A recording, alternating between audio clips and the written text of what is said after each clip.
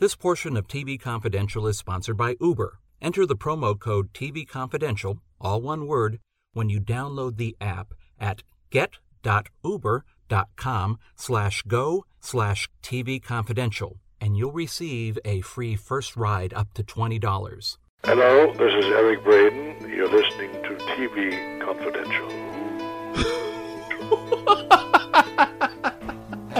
Ed Roberts with a reminder that Ed Asner will join us at the top of the hour as we celebrate the 50th anniversary of the premiere of The Mary Tyler Moore Show. We hope to stay tuned for that. In the meantime, and to get us in the mood for a conversation with Ed Asner, we will take you back to May 2013 in our conversation about the history of The Mary Tyler Moore Show with our friend Jennifer Armstrong. During its original 7 years on CBS, of course, The Mary Tyler Moore Show revived Mary Tyler Moore's career while also helping to pave the way for the modern TV sitcom, but it also made stars out of several journeyman actors, changed the fate of a dozen female TV writers, helped usher in a more female-friendly era in the television industry, and famously killed a clown. And yet, before any of that became possible, the Mary Tyler Moore Show faced a number of obstacles, mostly from the decision-makers at CBS, precisely because it was different, but it also faced opposition from the critics of such influential publications as TV Guide and Time Magazine, both of which hated the show. Jennifer walks you through all these obstacles and how the show came to overcome them in her excellent book, Mary and Lou and Rhoda and Ted, which we will tell you more about in just a second. First, Jennifer Armstrong, welcome back to the program. Thank you for having me. I understand that when you were a little girl, you used to play Mary and Rhoda. I did. This is one of the big inspirations for writing the book. I think it's important to have that personal connection to your material. And yes, I used to love the Mary Tyler Moore Show, and definitely Rhoda. I think I was watching the Mary Tyler Moore Show in reruns. I was born in 1974, which is right in the middle of the run of the Mary Tyler Moore Show, originally on CBS. So I think I was watching reruns with my parents of that, and I was also watching the original run of Rhoda, and I really, really loved them. I don't know what I was responding to at the time. You know, it's one of those strange things about being a kid. Like, I couldn't have said to you, oh, it's clearly because these are independent feminist women, and I relate to that. You know, I just saw them and thought, I want to be like them. They're so cool. So I used to play Mary mainly by setting up a desk like an office. Mm-hmm. And I used to play Rhoda by wearing headscarves. Those were the two big things. So aside from the accoutrements, are you more like Mary, more like Rhoda, or a little bit of both? I think maybe a lot of us are a little bit of both, but I tend to identify more with Rhoda now. I think I was a Mary more growing up. I was a very good girl growing up, you know, very like good grades and nice and polite and all of those things. But I think I actually aspired to be more like Rhoda, which is the opposite of what kind of maybe a lot of people think of with those two characters. But I liked her outspokenness. I liked her kind of artsy, edgy vibe.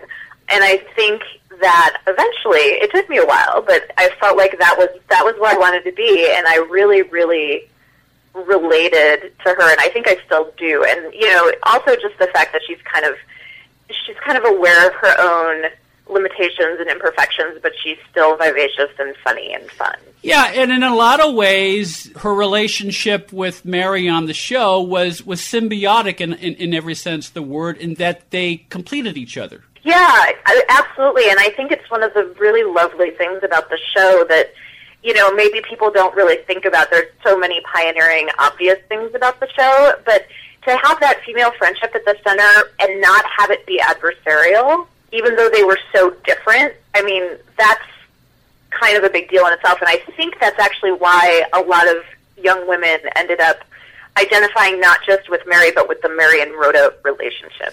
It's interesting, and we touched on this in our open. The Mary Tyler Moore Show was very much a woman's show.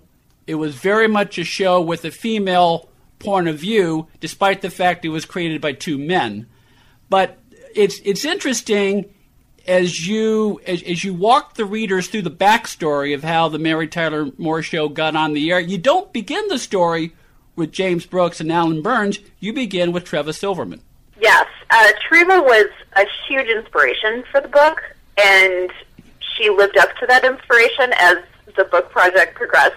We worked pretty closely together. As you can see in the book, a lot of the book ends up being kind of really her story.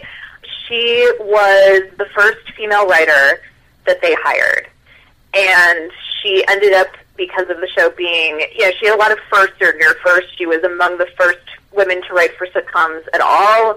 She was among the first women to win an Emmy on her own without a male partner, among the first women to be, an executive level producer on a comedy, lots of things. And so as I wrote the book, I actually, in the first draft, the second chapter was my first chapter, so I did start with Jim and Alan, the creators. But as I went through, I really loved the idea of kind of telling Treva's life story through the idea that she was kind of the original Mary. I'd say she's original Mary and Rhoda. She's kind of both. She's very Rhoda-like and always identified with Rhoda. But, I sort of saw her more than any of these other people as the original, because she was this single 30-something woman living independently and not apologizing for it, and having a professional life and being a pioneer in her profession exactly the same way that Mary Richards ended up being. So as I sort of learned her story, I was like, I think she's actually the ground zero, and women like her. She just happened to be the one that was in the writer's room and able to influence things. I've been nodding my head for the past several minutes, Jennifer, because, you took the words out of my mouth. Treva really is Mary Richards before Mary Tyler Moore was. Exactly. And I think she remained more Mary than... That was what I was trying to figure out originally, actually, was like, where does Mary Richards actually start? And then once I started piecing it together, there's other bits that come into it. Mary Tyler Moore herself ends up being kind of, an inspiration for the way the character is that good girl kind of quality. But, and then there's other people who end up, there are several influences on Rhoda who kind of come together. A guy who a woman who James L. Brooks used to know, some people that were in Valerie Harper's life, who she modeled it after. So I'm always interested in kind of those original inspirations for fictional characters. We're talking to Jennifer Armstrong. Jennifer's book, Mary and Lou and Rhoda and Ted and all the brilliant minds who made the Mary Tyler Moore Show a television classic, tells you everything you want to know about one of the most beloved and admired television shows of all time and the people who made it happen. You can find Mary and Lou and Rhoda and Ted in bookstores everywhere, as well as Amazon.com, BarnesNoble.com, SimonandSchuster.com, JenniferKArmstrong.com, and wherever books are sold online. Stay with us. We'll be right back. Jennifer, the jacket copy of Mary and Lou and Rhoda and Ted includes a quote from Peter Biskind, the author of Easy Riders, Raging Bulls. And I think that's very appropriate, Jennifer, because in many ways, the people behind the Mary Tyler Moore Show revolutionized television, just as the people that Biskind profiles in Easy Riders, Raging Bulls revolutionized film in the 1970s. Absolutely. His book was actually a huge inspiration for me. When I first read it, I loved it, like many people, but I also, as a pop culture writer, kind of thought, oh, this is what I could do, but my expertise is in television. So until I read that, I didn't really see how I was going to get into the book business, per se, with my expertise. But then once I saw that, I was like, yeah, it's cool. And then I started thinking about 70s TV. So I was like, well, this, lots of important things happen in 70s television, but different from what he chronicles in his books so beautifully. And I sort of love how these two books can end up interacting too, in the sense that his book is all kind of sex, drugs, and rock and roll, right? So it is. It's just like this great 70s gritty. All these guys are like, it's all lots of sex and drugs. Whereas, the people behind the Mary Tyler Moore Show are not quite as exciting, and I think it speaks to differences in those industries, is what, TV versus movies. It's like, these people have to go to work every day and make a show every week. So it ends up being this thing that, like, these people revolutionized television by having the kind of classiest, quietest, most sane place to work for all of the people who were creating their shows, whereas the people in Peter's book are just the opposite. But his book was definitely a huge inspiration for me. And yet James L. Brooks had a lot of hippie in him, didn't he? Yeah, he did. He was kind of he was the hippiest guy. And there's, like, moments, in there where you get the 70s vibe. Mm-hmm. There's moments in my book.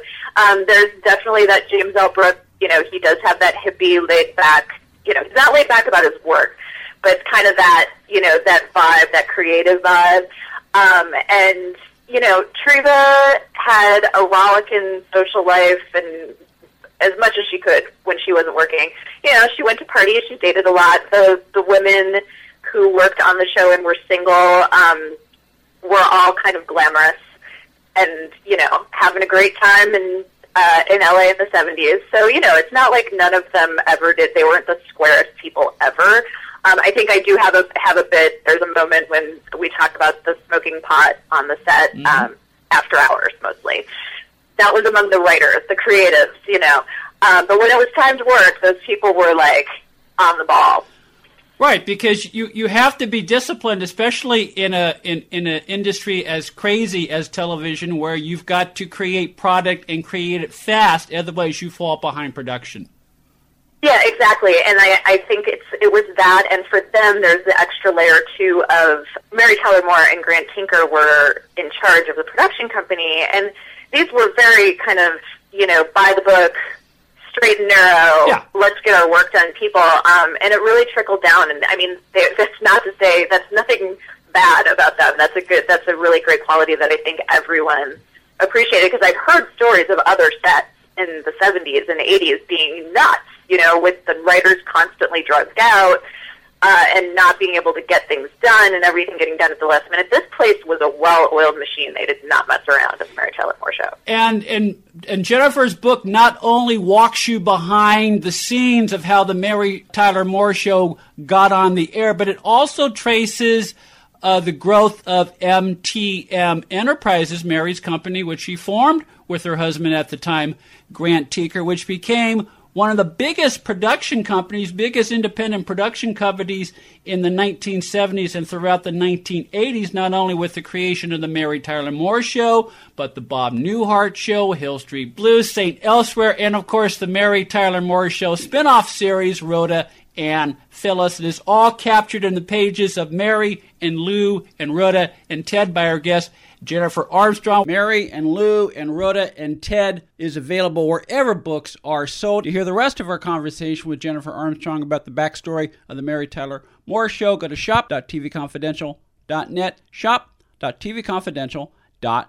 We'll take a quick time out, then we will welcome back 8-time Emmy Award winner Ed Asner. We come back for hour number 2 of TV Confidential. Stay with us. If you haven't been listening to TV Confidential, this is who you're missing. Linda Faye George, Diane Cannon, Donna Mills, Richard Benjamin, Michael Bell, Joan Van Ark. Thank you so much, Joan. I really appreciate this. I hope we'll have a chance to chat again. Well, I hope so, too, and let me tell you, bravo to you, kudos for doing your homework. That's all I got to say. Thank you, hugs. That's TV Confidential, every week on this station and every day online at televisionconfidential.com. Hello and welcome back to the Ronnie Deutsch Tax Program. On the line is Paul from California. Hi, Paul. What's your tax problem today? Hi, Ronnie. Love your show. Listen, I've got a big problem. You see, my paycheck was garnished last week, and I'm only getting half the normal amount. To make matters worse, the IRS froze my bank account. Listen, I'm embarrassed and scared. I need some help. Listen, Paul, you don't need to feel embarrassed. You just need some tax help. And the great news is the IRS has some unbelievable programs that can eliminate your tax debt so you don't have to worry about having your paycheck garnished or your bank levied. Doesn't that sound great? It sure does, Ronnie. Then do yourself a huge favor and get a free consultation right now and tell them the tax lady sent you. 855-717-6901. 855-717-6901. 855-717-6901. That's 855-717-6901. You can listen to this show all over again as a podcast on iTunes, Spreaker, TuneIn, Apple Podcast, and wherever podcasts are found. Best of all, it's free. To subscribe to the TV Confidential podcast, go to the homepage at televisionconfidential.com and click Subscribe Now. Become a TV Confidential confidant and receive unlimited access to the last 5 years of TV Confidential, plus other members-only content. To find out more, go to televisionconfidential.com and click Become a Confidant. Enter the coupon code CONFIDENTIAL when you sign up, and you'll receive $5 off your first month's membership. For more information, go to televisionconfidential.com and click Become a Confidant. Alexa users, you can now listen to TV Confidential on your smart speaker by just saying, "Alexa, play TV Confidential." Enabling our Alexa skill is easy. To find out how, go to televisionconfidential.com/Alexa. Be part of our conversation. If you like what you hear, have thoughts on this week's program, or have an idea for a future edition of TV Confidential, we'd love to hear from you. You can email us at talk@tvconfidential.net, talk@tvconfidential.net. You can also message us at facebook.com/TV Confidential, x.com/TV Confidential, or at TV Confidential on Instagram. And if you're listening to us on the TV Confidential podcast, please be sure to hit the subscribe button. This portion of TV Confidential is brought to us by our friends at Front Porch Realty, the community of realtors in the Northern Bay area of California that is committed to finding the solution that is best for their clients. Whether you're a first-time home buyer or looking to sell or lease your property in Northern California, call Karen Strain at 415-886-7411 or visit frontporchrealtygroup.com for more information on how they can help you.